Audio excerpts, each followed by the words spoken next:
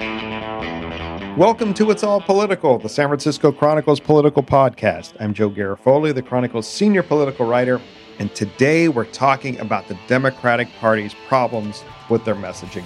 Our guest is Jennifer Fernandez-Ancona, and she's a vice president and chief strategy officer at Way to Win. That's a progressive organization that spent $110 million on the 2020 election, most of it aimed not at TV ads, but at grassroots organizations. Way to Win just broke out a detailed study of all of the TV ads for Democratic House candidates in 2020, and it showed that a lot of it was not money well spent. Democrats spent $21 million on ads talking about how bipartisan they were, but not on climate change or that mentioned the word Black Lives. Meanwhile, Republicans spent millions ripping them as socialists and extremists and as clones of Nancy Pelosi. This is an important issue for Democrats as the party in power usually loses seats in the midterm election, and the Democrats can't afford to lose too many, or else the Republicans will take over the House. So let's break down the results of this study a little bit more during my conversation with Jennifer Fernandez-Ancona. Jen Fernandez-Ancona, from your home in Oakland to my home in Oakland, welcome to It's All Political. And I want to take this moment to publicly apologize to you, because I should have said welcome back to It's All Political. We did a podcast, it was about a year ago, right after lockdown. I believe it was one of the first ones I did here from the home studio, aka my youngest daughter's bedroom. And but because of some technical problems, it did not materialize for the first and only time in It's All Political history. And of course, by technical problems, that translates to Joe screwed up. So I wanted to apologize to you, and we're gonna make this happen. No problem. Today. So your organization, Way to Win, just did a breakdown of all the TV ads in the 2020 election in the House races. These are the candidate ads, the CCC ads, outside groups. And, we think that the Democrats did well. They won the House. But in 2022, it's a midterm election year. Traditionally, the party in power loses a lot of seats, and Democrats can't afford to lose a lot. Your study pointed out that the Democrats had plenty of money. They outspent Republicans by 37% on TV ads, but they won 0 of the 27 races that were rated as toss-ups. And that's where your study focuses on messaging. Tell us, first of all, a little bit, give us a quick summary of what your study looked at, and why did it look at these things? Yeah, absolutely. So we analyzed the transcripts of all of the ads that were tracked by a group called Ad Impact. And so we were able to analyze actually the words and the word frequency in particular of those ads. So it's a unique way to be able to look at the message, to be able to actually just look at the transcripts of the words. And then we commissioned the creation of a set of tools that we used some other data sources to feed into that, like Daily Co-Selections and the Cook Report, so that you could actually search on certain districts, search on keywords, it actually is a set of tools that enables anyone to actually view the advertising, which is just not normally what's available to people. So, normally you might be in a district where you see some ads, or maybe you saw some online, but there's never been a chance to see it all as a whole, to be able to actually go up sort of a 30,000 foot view and see it all together. And these ad tools actually allow you to go in and view any ad that we studied as part of the transcript search. So when you look up, Latino as a keyword for the districts, you can actually go in and watch all the ads that you want to. And it's really instructive, because it's a chance to really see what the message was. So we did that because, like you said, we spent $243 million on TV ads. And, I come from an organization, Way to Win, that started in the wake of Trump's election in 2016. And we moved $150 million, which is a lot of money. We moved $150 million to a grassroots organizing and kind of movement building strategy coming into 2020. And so it's just a realization that that's a lot of money, $243 million. And we have to shine a light on it to look at like, well, where did that go? Like, what did we actually say?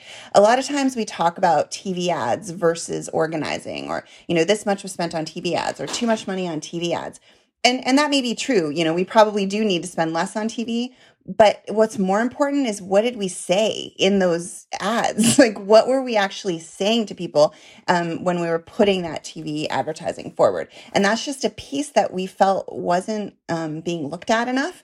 And there was a lot of quickness to blame a lot of people coming out of those losses, like you said, 0 for 27. So it felt really important to us to actually examine it more closely and to examine, like, again, the message, the words, the like, what are we saying to voters? And so I would say, like, what we found was really 3 big things that we can then dive into different aspects of. But one is, we didn't really talk about the right things. We ignored our own base. And then Republicans used our silence to define our agenda to voters. And those are really the biggest findings that we came out of with the study. Well, let's dive into this a little bit, and we should probably also say that TV ads, while we know that they are anyone under 50, 40 doesn't really watch them, they still are they absorb the most amount of spending in most campaigns. So the problem is one of the problems is the message. Where Democrats talked about healthcare, Republicans talked about Nancy Pelosi and rip calls for defunding the police. Now, you think this would, favor Democrats, but you point to a survey in your study that found that that healthcare was the 3rd most important issue for voters, behind COVID and jobs and the economy. Only 9% of people found that healthcare was important. What did that tell you? Did they, the Democrats spent $64 million on ads that mentioned pre-existing conditions. Were they just running an old campaign or running what worked in 2018? What did that tell you? Well, it tells me that I believe that is a poll-tested message. I believe that there was a lot of polling that looked at those issues and said that if you use these words, it works better than if you don't.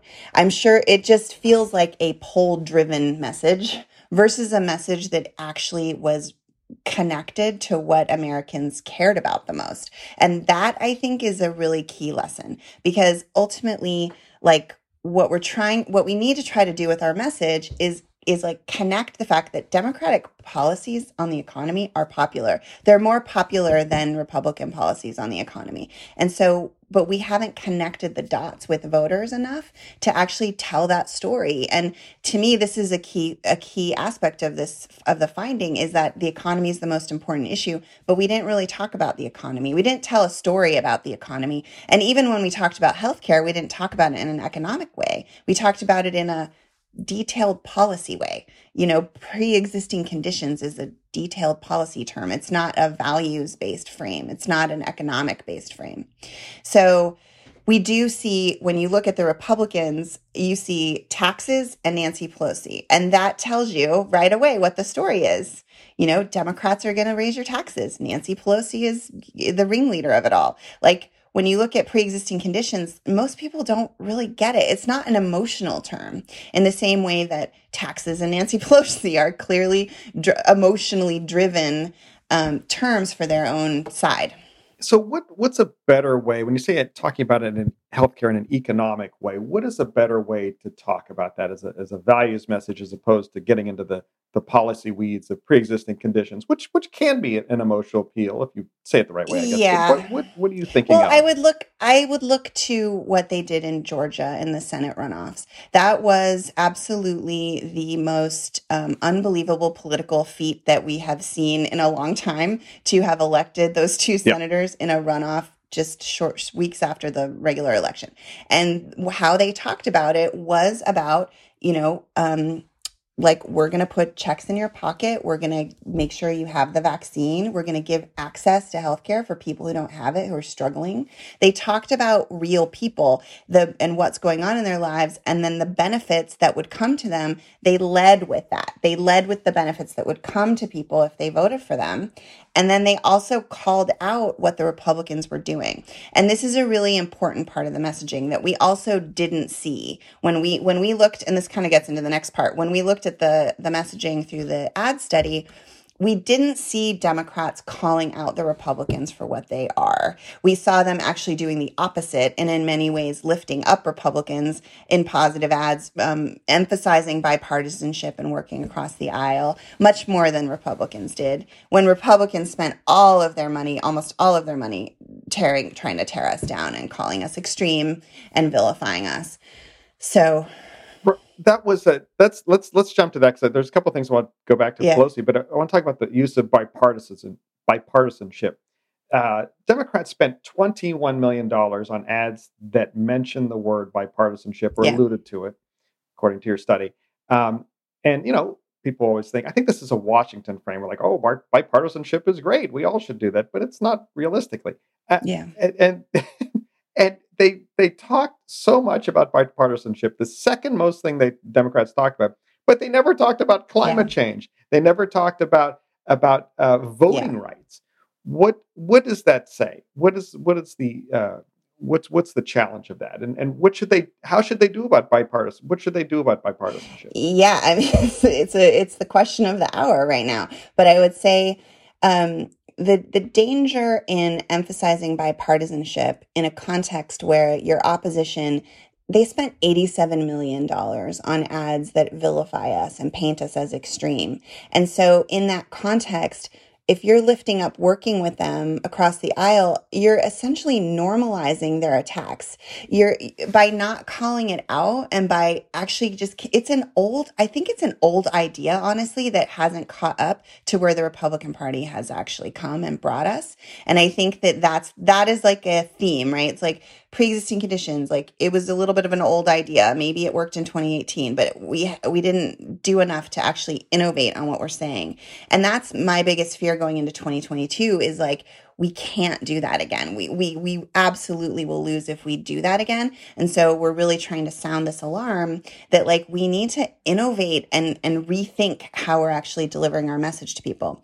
So, and then the other piece I would say is that, like you mentioned, climate change, voting rights, like, all of these issues are really popular. Like I said before, almost everything we're trying to get done is popular with voters. But what we haven't done is told a story that connects the dots, that helps those voters see that it's Democrats that are the ones that they should vote for, because Democrats are the ones that are actually advancing those issues. We tend to run away from our issues rather than actually leaning in and telling our story on our own terms. And we have to do that with our base, because our base is really diverse. When you look at the people who voted for Biden, when you look at the exit polls, which is the best thing you can look at right now, it's like about half white people and half people of color. And within that half people of color, it's Black, Latino, API, Native American. It's very diverse. Each of those communities is very diverse of itself. And so that's our challenge. Like, how do we tell a story to that coalition? When you look at the other side, it's 90% white. Like, it's really different. Like, to have half and half diverse coalition, and to have you can't even call it a coalition. Like, to have an audience that is really 95% white is just very different. But a lot of our messaging has mostly focused on that. It's kind of been white centric, honestly. And it's been a focus on how do we pull these white people over who, used to like Obama and now they like Trump. And the reality is there's just way more people out there to persuade. And I think, like, what we believe is the way to persuade them is by, like I said, leaning into those policies that are popular, the ideas that are popular, and telling a real story, an economic-based story that appeals to that, like, leans into shared values and what can we accomplish when we come together across our differences. We'll have more of our conversation about democratic messaging with Jennifer Fernandez-Ancona after this short break. you said according to the study, Democrats were 6 times as likely to run a positive ad as Republicans. But Hmm. as the study found, you alluded to just now, they didn't mention their base. There is no ads mentioned the words, quote, Right. Black Lives. Latino was the word Latino, Latinx, whatever, barely Right. mentioned. You're suggesting that Democrats use a, quote, race class Hmm. narrative to push back on some of these Republican attacks. What is a race Hmm. class narrative and how would Hmm. it work? Well, a race class narrative, it's a framework for messaging that was developed coming out of 28 or coming into 2018, I believe. And it was developed by a few scholars, Anat Shenker Osorio, Ian Haney Lopez, and Heather McGee. And the core of it really says is that when you're talking about a multiracial democracy, which we are, um, you want to talk about economics, and you also want to talk about race together. You want to talk about them both together because you can't, if you don't talk about race at all, you, you leave yourself open, like exactly like I said about this study. You leave yourself open to the other side talking about race, which we know that's all they do. All they do is talk about race in a way that is divisive. We call it dog whistle messaging. It comes out of the Reagan era, and it's still with us today. Very much a message that tries to divide people. It's division as a tactic. So a lot of times, you'll see on the left or on the Democrat side, like, we should just talk only about the economy. You'll hear that, like, only jobs, and let's just talk about jobs and just talk about economics. But if you only talk about economics and you don't talk about race, you leave yourself vulnerable to the other side. But if you only talk about race, is also not good because people need to be able to see themselves in a broader message. So the race class narrative is a way of, it's really a story that is meant to start with, number one, like, say what you're for, like, talk about the vision. Like I said, in Georgia's a perfect example of a race class narrative playing out because you have talk about what the benefits. What are we going to get? Well, what's the future going to look like? Not what we're against, not what we don't want, but like actually what we do want. What is it going to look like? It's going to look like checks in your pocket, shots in your arm, like healthcare, voting rights. These are all the things we're going to do. And then you talk about the division. You call out the racial division. You actually have to name it, and then you have to name an enemy. So part of a story is, the whole story is naming who's the bad guy, and so you have to call it out. And in Georgia, it was so clear because it was these two senators who were like profiting off the pandemic. Like, greed was, they were motivated by greed. They were not doing their jobs. They were not delivering for people. So they called out the enemy in that way of, like, they are these elite greedy people who are only out for themselves, in using their government and policy to enrich themselves and leaving everyone else behind. So that's the enemy. And then the third part is like multiracial solidarity, and the idea, like, that's how we make change. Like, the only way that we've ever made change before is when we come together across our differences and we actually join together for the common good and what's good for all of us. And so you lean into the idea of, in Georgia, it was so perfect because it was like, we just did it. We just elected Joe Biden. Now we can do it again. Like, let's do this. It gives voters and people agency in the story, and it helps them see themselves in the story. Okay, that's some specific examples about how those ads would look. What about a pushback ad on defund the police? Now, very few, if any, Democratic lawmakers really want to zero out police Right. budgets. But the phrase is Right. out there. It's a very powerful one. Yeah. What should the pushback be on defund the police? Because, according to your study, that was a phrase that turned up in a lot of It's ads, true. It's Republican true. ads. And I would go back to, again, that idea of the things that are popular. So, yes, the term defund the police is not popular. We've seen that in the polling. But the idea of community first safety is popular. Like, the idea of, we know what makes us safe. Like, we know how to make our neighborhood safe. And it's like schools and jobs and support. It's not, you don't automatically go to only police. It's a diverse array of things that we need to make communities safe. So when you lean into what's popular, you can talk about like, what do we need to fund our lives? What do we need to support to deliver Black dreams? It goes back to like actually saying what you're for, right? It goes back to the idea of leaning into the picture you're trying to create. And it's true that people support policing with people support more community driven policing, and people actually support investing in mental health and social service as a first step rather than just calling the police. I mean, it really would be revolutionary if in our cities and our communities, when someone was having a mental health crisis, we could actually call someone who could respond who wasn't the police. And I can tell you just from my own anecdotal experience, it's hard. Like, I mean, we live in Oakland, like this happens. We see people who are struggling, and I don't want to call the police on them, because it's not what they Right. need. So I guess that's the thing. It's like, you don't want to not talk about it. You don't want to just avoid it, because then you're letting the Republicans define you.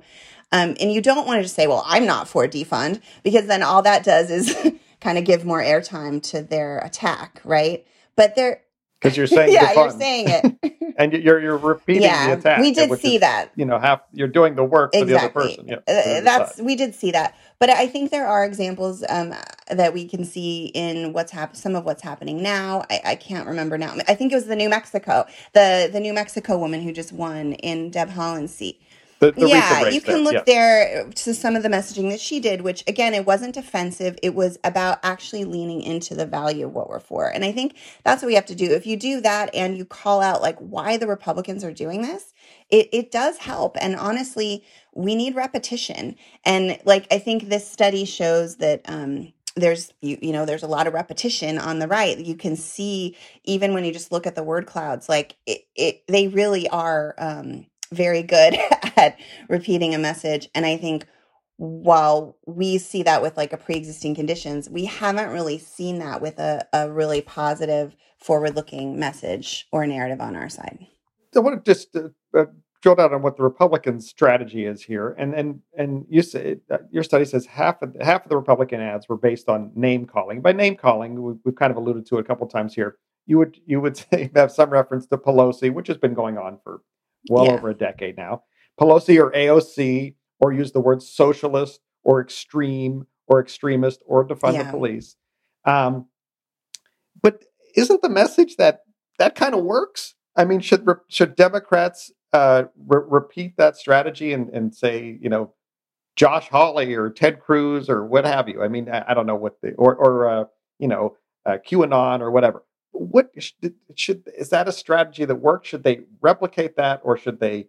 What does that? What message is that sending? Oh, you're asking, does the name calling strategy work? Yes. I think it does work on their side. I think on our side, I would say again that we do have to call it out for what it is.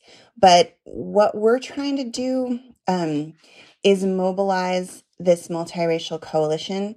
It's not enough to just name call the other side. It has to be done in a way, like I'm saying, in an overall story where we're actually telling them what we're going to deliver. It is an inspiring story around what are you going to get if you vote for us, and here's what the other guys are doing. And we have to figure out how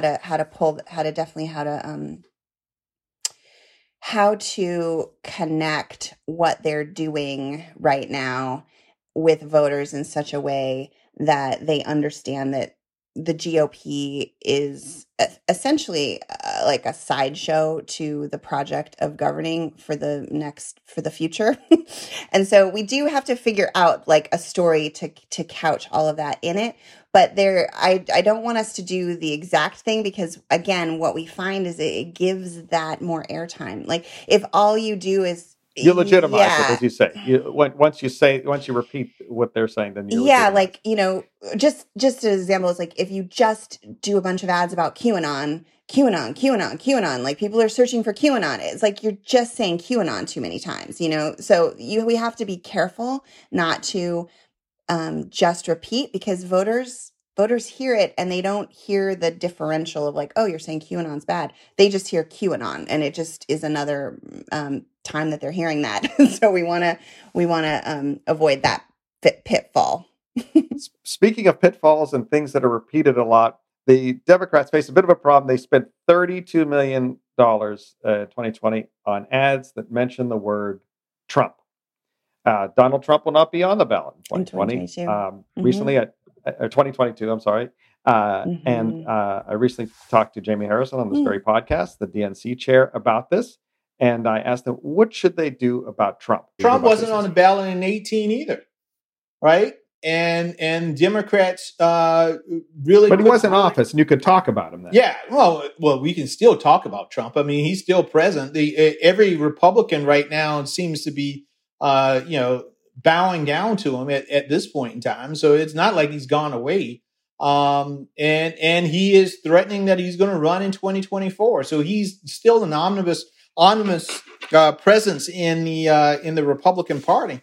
Jen, to paraphrase The Sound of Music, what do we do about Trump? What do we do about Maria? Sorry, that really didn't work, but we tried.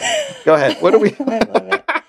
What do we do about Trump? What do Democrats do about Trump? I'm doing nothing about Trump, but what do Democrats do about Trump? Yeah, I'm resisting to the desire to break out in song, Joe. So thank you for that. That would be lovely. You missed the Dianne Feinstein did some freeform rap on this podcast. Oh my goodness! I made it. Okay, so what do we do about Trump? I think I would try to lump Trump together with the GOP. So it's no difference. There's no difference between them. They've tethered themselves to him, as Jamie Harrison said. They have tethered themselves to him. And so that should be how we paint them. If we need to mention Trump, which I'm not sure we do, but if we need to mention Trump, it should be Trump and the GOP. It should always be Trump and the Republicans. We need to brand them actually for what they have become. Like I said, it's an extremist party, completely out of step with Americans, out of step with majority rule. A party that is not delivering anything for the future, is not speaking to all of the crises and problems that this country and world are facing. So it's a sideshow. It's a clown show. Honestly, it's irrelevant to the project of governing. That's what we've seen play out in Biden's administration so far. They're not coming to the table. How can you work in a bipartisan way with people who are not showing up as an actual party? Like they're not actually showing up in that way. So I would say don't give Trump any more airtime than he already has. I think what we've seen is the value of Trump not having as much airtime as he once did on social platforms and in the media. I would lump them together and sink the whole ship. That's what I would try to do. And one of the things that you saw in the study with that pricked my ears was that some of the Democratic ads were not culturally competent. And one of them was here in California in lovely Orange County. The Democrat incumbent there, Harley Ruda, spent $5 million more than his Republican challenger, Michelle Steele, who won the race. But they were spent on, as the study says, anti-China ads against a woman who is Asian American and in a district that's 18% API, Asian Pacific Islander. Was Ruda an outlier on that, or were there a lot of that happening? We did see a fair amount of that in districts that are heavily API and heavily Latino. So they're more anecdotal as we've pulled them out because we've tried to look for examples. But I think that is a problem that the party certainly needs to reckon with. And you saw it actually. I don't know if you saw the autopsy report that came out in the New York Times this morning from a coalition of groups and some people of color led groups who flag this as a problem. We have to see Latino, API, Black audiences as audiences that need to be persuaded and not audiences that you can just take for granted that they're going to vote for the Democrat anyway. So I think that the other thing we saw is, Latina Republicans using Latino-run firms to run effective messaging in a Florida district that really was honestly similar to a race class narrative that I talked about. She used that framework and it worked in that district against, the Democrat who largely talked about pre-existing conditions.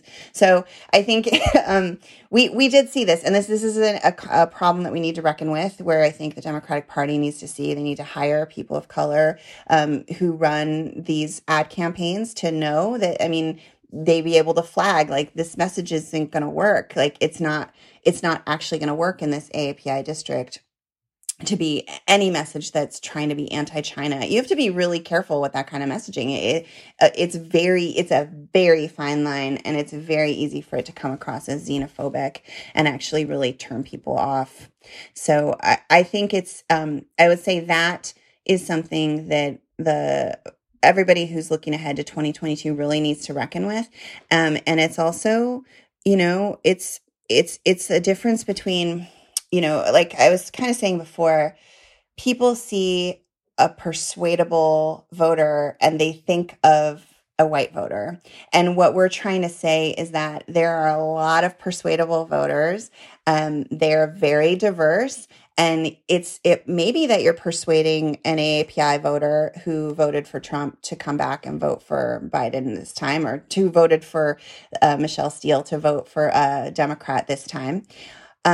But you also are persuading people to vote at all. There's also like millions of people who didn't vote in these races. And we're doing an analysis, Way to Win. So we'll circle back with you when we get some data on like what was the drop off, from people who voted for Biden, who then voted for the congressional people. Like how many of our own Democratic base didn't actually vote for the Democrats who were running for Congress, even though they voted for Biden, and how many people didn't come out and vote at all. And that's where we need to go. And our messaging should look to how we can mobilize and bring a bigger audience of those people out. But that is a very diverse voter audience.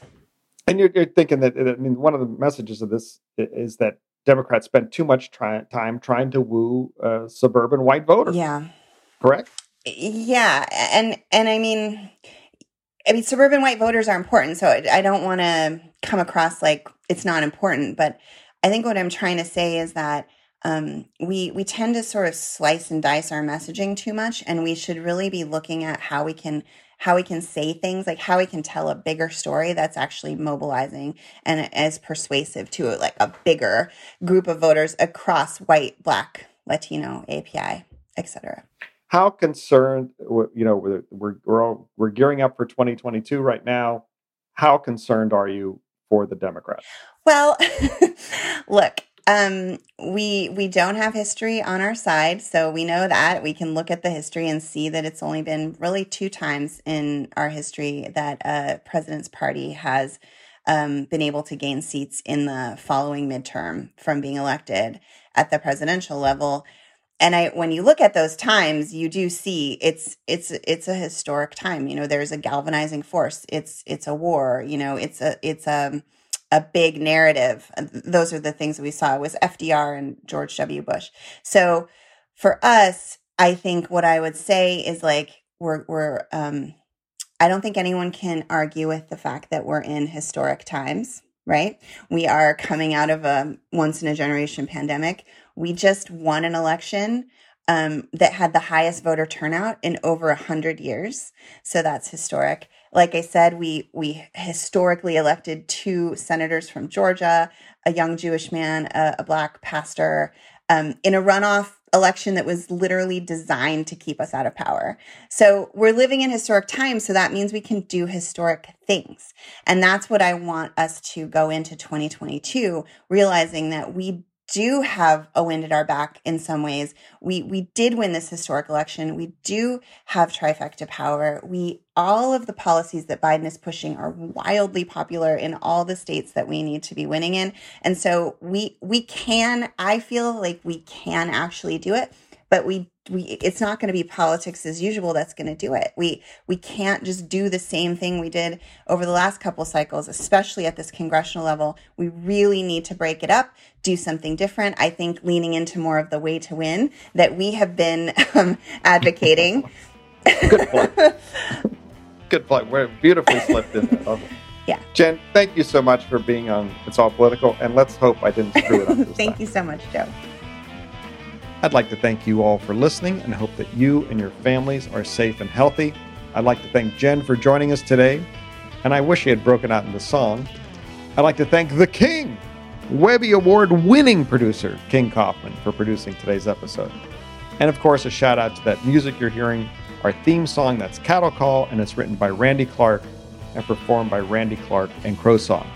And remember, no matter whether you think the Democrats should talk more about bipartisanship or whether you think bipartisanship is a crock, it's all political.